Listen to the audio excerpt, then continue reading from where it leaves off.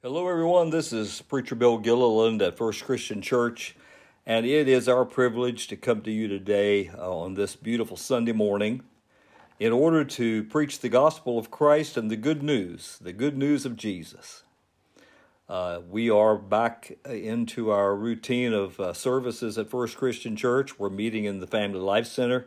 Of course, we're requesting folk, if possible, to wear masks and to social distance, and that makes the worship service a little bit different, but it has been a real blessing for the last month for us to be back into the fellowship. Of course, we're live streaming all of those services on Facebook, and they're also logged on our website, fcccovington.com, and you would be most welcome to go to the website and listen and watch any of those services. But we just want to reach out to our members at First Christian and also to the entire community in these times, turbulent times that we live in. You know, the world is unsteady, both at home and abroad. There are big question marks that don't seem to have answers. We've been struggling, haven't we, with this COVID-19 pandemic going on. There's a lot of unsteadiness, a lot of troubled, fearful people. There's an old play called Green Pastures that came to my mind. In that play, the angel of the Lord returns to heaven after surveying the conditions down on earth, and he says, "Lord, everything nailed down is coming loose." And, you know, that sort of describes what's going on right now in our lives and in our world and in our nation. Everything that had been nailed down is coming loose. The foundations are shaken. And there aren't that many foundations that seem to be holding up.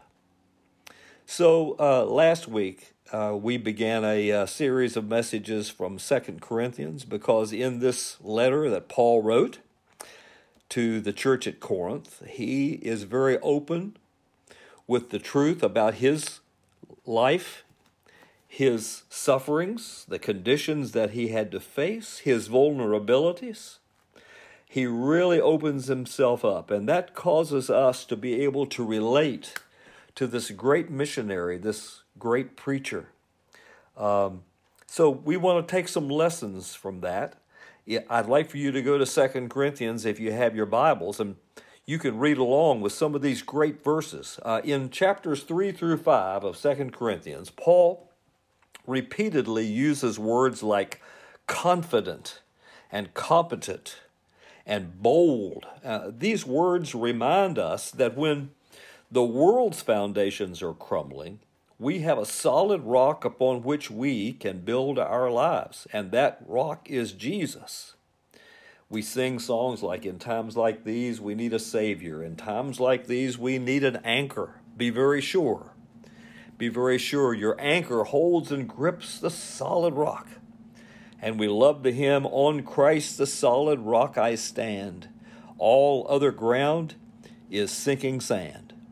Now in 2 Corinthians 3 and verse 12, as the Apostle Paul talks about this confidence that we can have as Christians, he says, "Therefore, since we have such a hope, we are very bold." And I think that can be the key statement for a lot of Christians today. We have such a hope, and that hope is Jesus. My hope is built on nothing less than Jesus' blood and righteousness. And because we have this hope, we can be also very bold. So open your Bibles to 2 Corinthians chapter 3, and let's get started here. And what I'd like to emphasize from this passage is that we need to be humble. If we want to be confident during these uncertain times, we need to be humble so that we can put our trust in God and not in ourselves. And that's the first thing we want to emphasize here, that our confidence comes from trusting Christ and not ourselves for our daily strength. Paul trusted in the Lord completely. Now, he starts out with this chapter 3 by saying, or asking the questions, are we beginning to commend ourselves again? Do we need, like some people, letters of recommendation to you or from you? And he goes on to say, no, we don't need a letter of recommendation because you are our letter. You're the living proof that we are who we say we are. You know, in those days, in that first century, travelers carried letters of recommendation from famous people or credible people, and it gave them instant credibility. They didn't have things like credit cards or driver's licenses or social security numbers. So Paul says, I don't need an endorsement letter around you because your changed lives are proof that the Lord has been working in my ministry and my preaching. And you know, I hope the same thing can be said about my ministry. That the congregations that I have served are living proof that I have preached the gospel, that I've been true to my calling. Now, we drop down to verses 4 and 5, and we see this idea of trusting in Christ and not ourselves. He says, such confidence we have through Christ before God. Not that we are competent in ourselves to claim anything for ourselves, but our competence comes from God. Two very important words here. He says in the beginning, such confidence we have through Christ. And that word confidence is translated trust in the King James Version. In other places, it's persuasion, assurance. And you know, we need to have assurance in Christ. But we can't have a whole lot of assurance in ourselves because we're weak and we're sinful. And he goes on to say in verse 5, I'm not competent in myself. I can't claim anything for myself, but my competence, my sufficiency. This is what the word means. The word means rendered fit. And Paul says, spiritually speaking, if I have any fitness about myself, it's not in me, it's in Christ, it's in God. So, you know, the world teaches us to gain competence by trusting in ourselves. We hear a lot today about the importance of building up our self-esteem. And you'll hear the challenges. Believe in yourself. Trust your instincts. You can do anything you set your mind to. You hear that a lot in graduation speeches, you know, to like the seniors, those who are graduating from high school or college. You can do anything you set your mind to do. Now, we want our children to have reasonable self-confidence. But what Christians really should desire is that our kids have God confidence. You want them to dream, you want them to believe in their potential, but you also want them to be Christ followers and dependent upon Him. To tell them that you can do anything you want to do is not true. Can you imagine Shaquille O'Neal's mother encouraging him to be a jockey? How much does Shaquille O'Neal weigh? 250 to over 300 pounds probably? Wouldn't make a good jockey, would he? What we need to be able to say is, I can be anything that God wants me to be. If God wants it, I'm in it. This is what Paul basically was talking about in 2 Timothy 4, verses 16 through 18. And this is at the close of his ministry and the close of his life. He says, at my first defense, no one came to my support. Everyone deserted me. May it not be held against them. But the Lord stood at my side and gave me strength, so that through me the message might be fully proclaimed and all Gentiles might hear it. And I was delivered from the lion's mouth. The Lord will rescue me from every evil attack and will bring me safely to His heavenly kingdom. Now, those are confident words, aren't they? But you'll notice it was not confidence in himself. It was confidence that he found in the Lord, who stood beside him, gave him strength, delivered him from the lion's mouth. You think he was thinking about the story of Daniel in the Old Testament there? Of course he was. We need to trust in the Lord. We need to trust Christ, not ourselves, for our daily strength. Now, that takes humility. And that's why I wanted to emphasize humility this morning. To trust Christ and not ourselves takes humility, because we have to admit that we are inadequate. You know, when you consider the Christian life, it has so many paradoxes. The Bible says we die in order to live, and we give in order to receive. We lose ourselves to find life.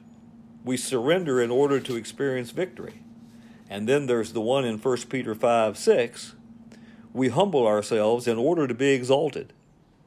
Peter says there, humble yourselves under God's mighty hand, that he may exalt you in due time. So we trust God completely. And in that trust, we find confidence for these unsteady times in which we live. Now, there's something else about this confidence that we have as Christians in uncertain times, and that is that it comes from relying on grace and not works of the law for our eternal salvation.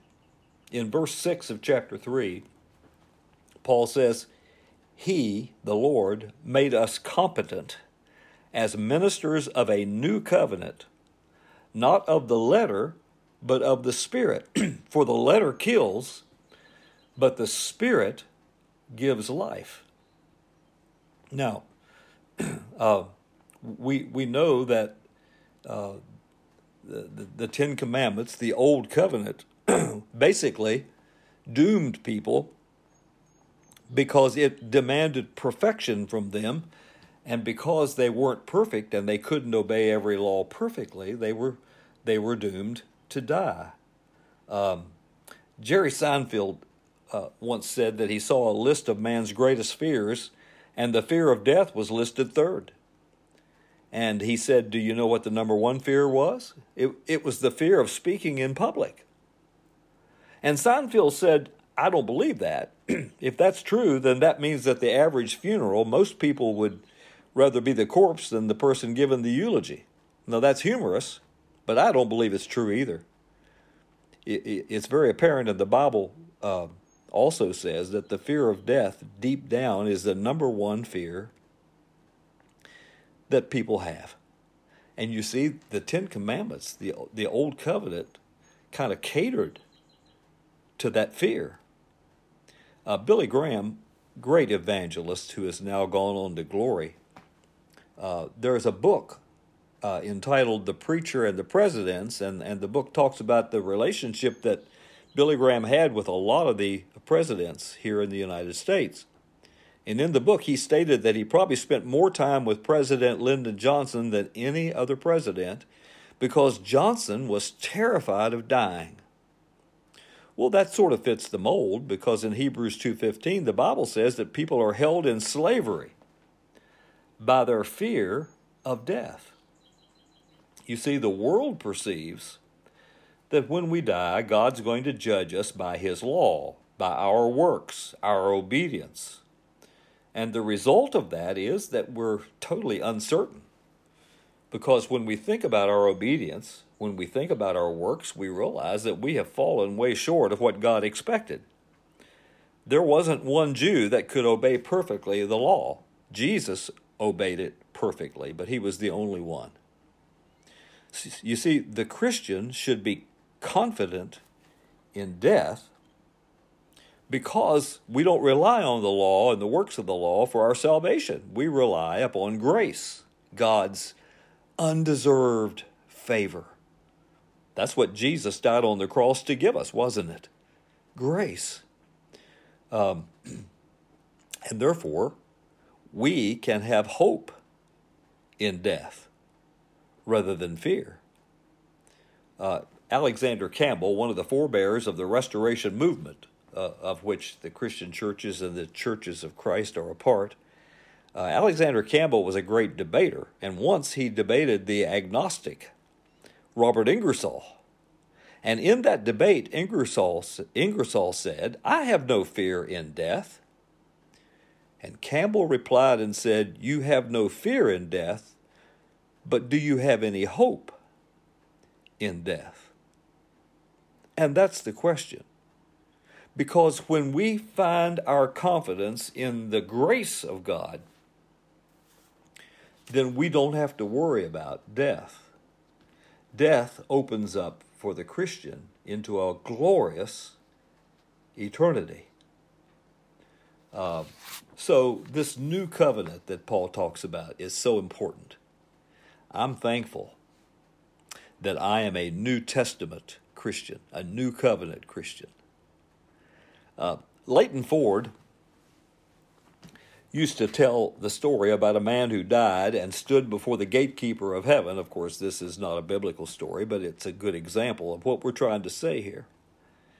And the gatekeeper said to the man, you have to have 1,000 points to enter God's heaven. So what good things did you do on earth? And the fellow responded and said, well, I was a good Boy Scout and a good student in school, and I went to Sunday school every Sunday. The gatekeeper wrote all that down and said, very good, that's 2 points. What else? Well, by this time the guy is gulping, and he said, well, I was always faithful to my wife, and I gave generously to charities. I tried to be honest in business. I taught my kids to be people of integrity. The gatekeeper said, very good, we'll give you 2 more points for that. You still need 996 more points. What else did you do? And the fellow started listing everything good that he could think of, obeying the traffic laws and being a good citizen. The gatekeeper said, I'll give you 2 more points for that. You still need 994 more points to enter God's heaven. What else have you done? And in desperation, the fellow said, I can't think of one other thing good I've ever done.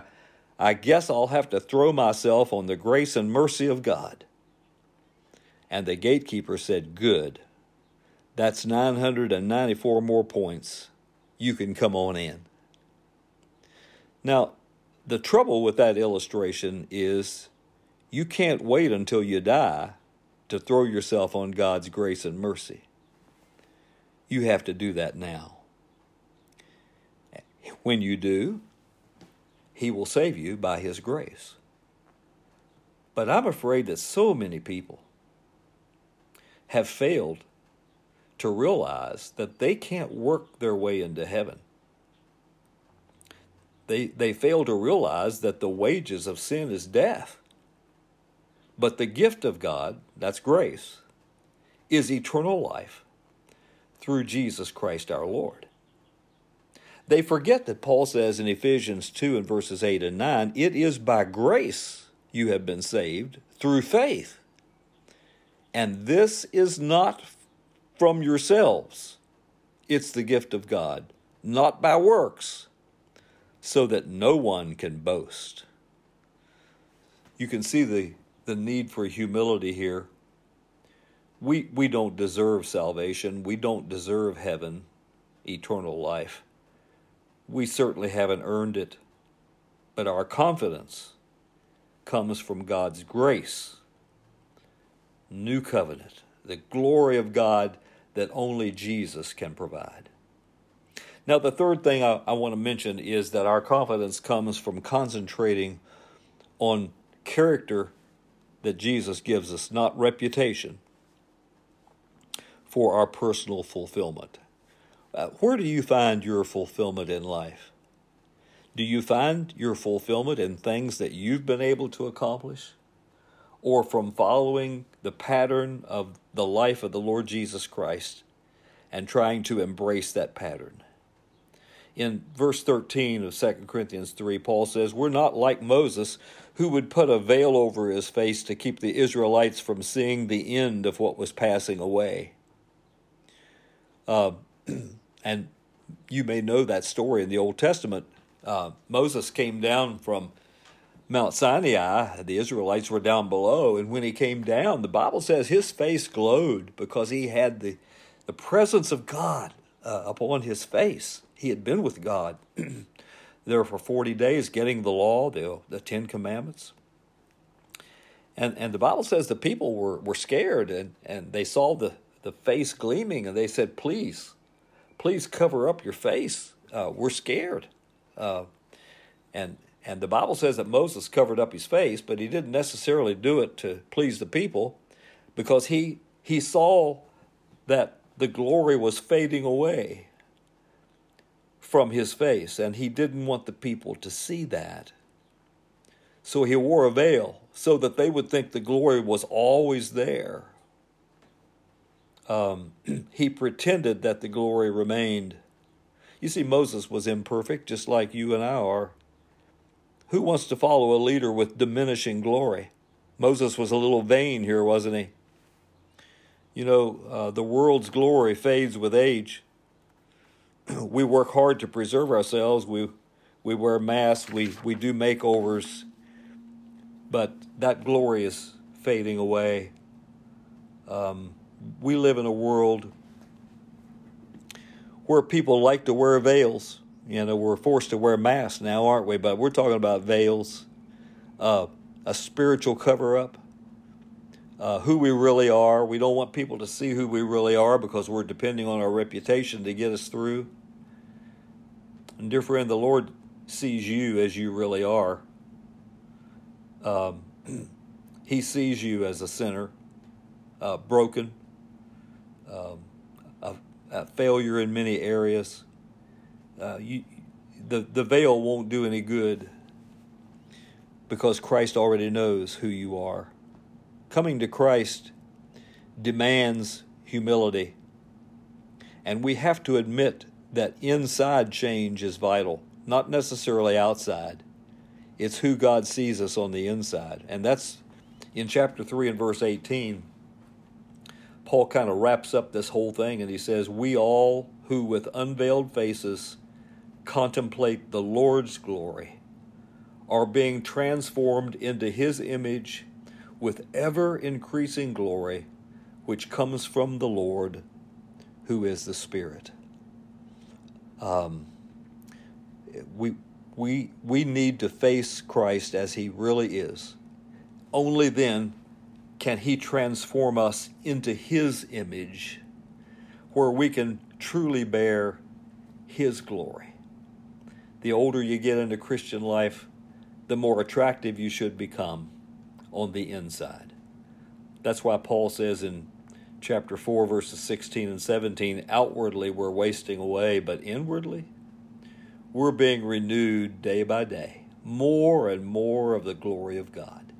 The more you humble yourself, the more confident you become, because your strength for the stress of every day is not in yourself, it's in Christ. He never fails. Your hope for life after death is not in your works, but in God's grace. That's dependable. And your self-satisfaction is found not in your reputation that's fading away, but in your character that is molded from the very life of Christ. Let me ask you this morning, can you say, my strength for the stresses of every day is in Christ and not in me? I find my strength in him. Can you say, my hope for life after death is in God's grace and not in my good works? Can you say that? Can you say, my self-satisfaction is found in character that comes from Jesus, that deepens every day, and not in a reputation that fades? Are you a Christian? Do you know Jesus as your personal Savior and Lord? Have you given him control? Are you allowing him to put his glory in you? Forget about your own glory, your own reputation, your own good works, and your own talents and gifts. We have to humble ourselves and say, Lord, I need you to just take over my life. Jesus says, if anyone would be my disciple, follow me. Let him deny himself and take up his cross and follow me. Would you follow Jesus today? If we can help you, if we can lead you further into God's Word, we'll be glad to do that. Contact us, call us. We'd be glad to sit down with you, and we just hope that from this day on, you'll find your confidence in the Lord. Let's pray together, shall we? Thank you, Lord, for a few minutes today that we can look into the writings of the Apostle Paul and see how this confidence in uncertain times can be ours today. I pray for every person that's listening I pray for their lives. I pray for their struggles. I pray for their insecurities and their fears, that you will help them right now to put their trust in Jesus. And I pray in Jesus' precious name. Amen.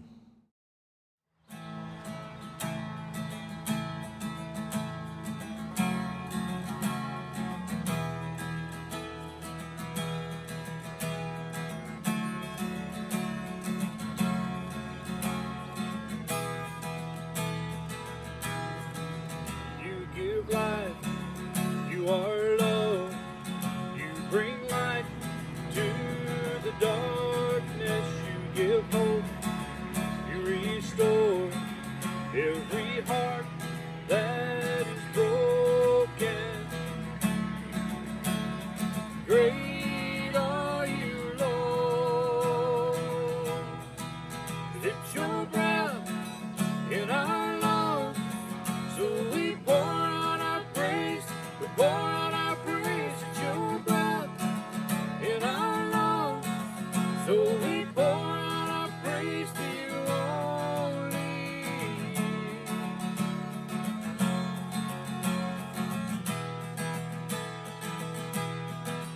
You give life, you are love, you bring light to the darkness, you give hope, you restore every heart that is broken. Great are you, Lord. 'Cause it's your breath in our lungs, so we pour out our praise.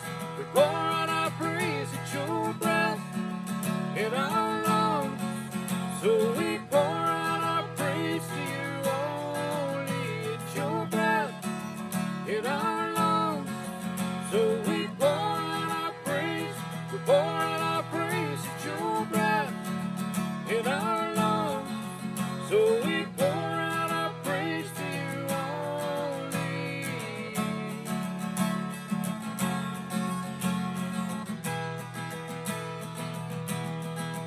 And all the earth will shout your praise. Our hearts will cry, these bones will sing. Great are you, Lord. And all the earth will shout your praise. Our hearts will cry, these bones will sing. Great are you, Lord. And all the earth will shout your praise. Our hearts will cry, these bones will sing. Great are you, Lord. 'Cause it's your breath in our lungs, so we pour out our praise. We pour out our praise. It's your breath in our lungs, so we pour out our praise to you only. It's your breath in our lungs, so we pour out our praise. We pour out our praise. It's your breath in our lungs, so we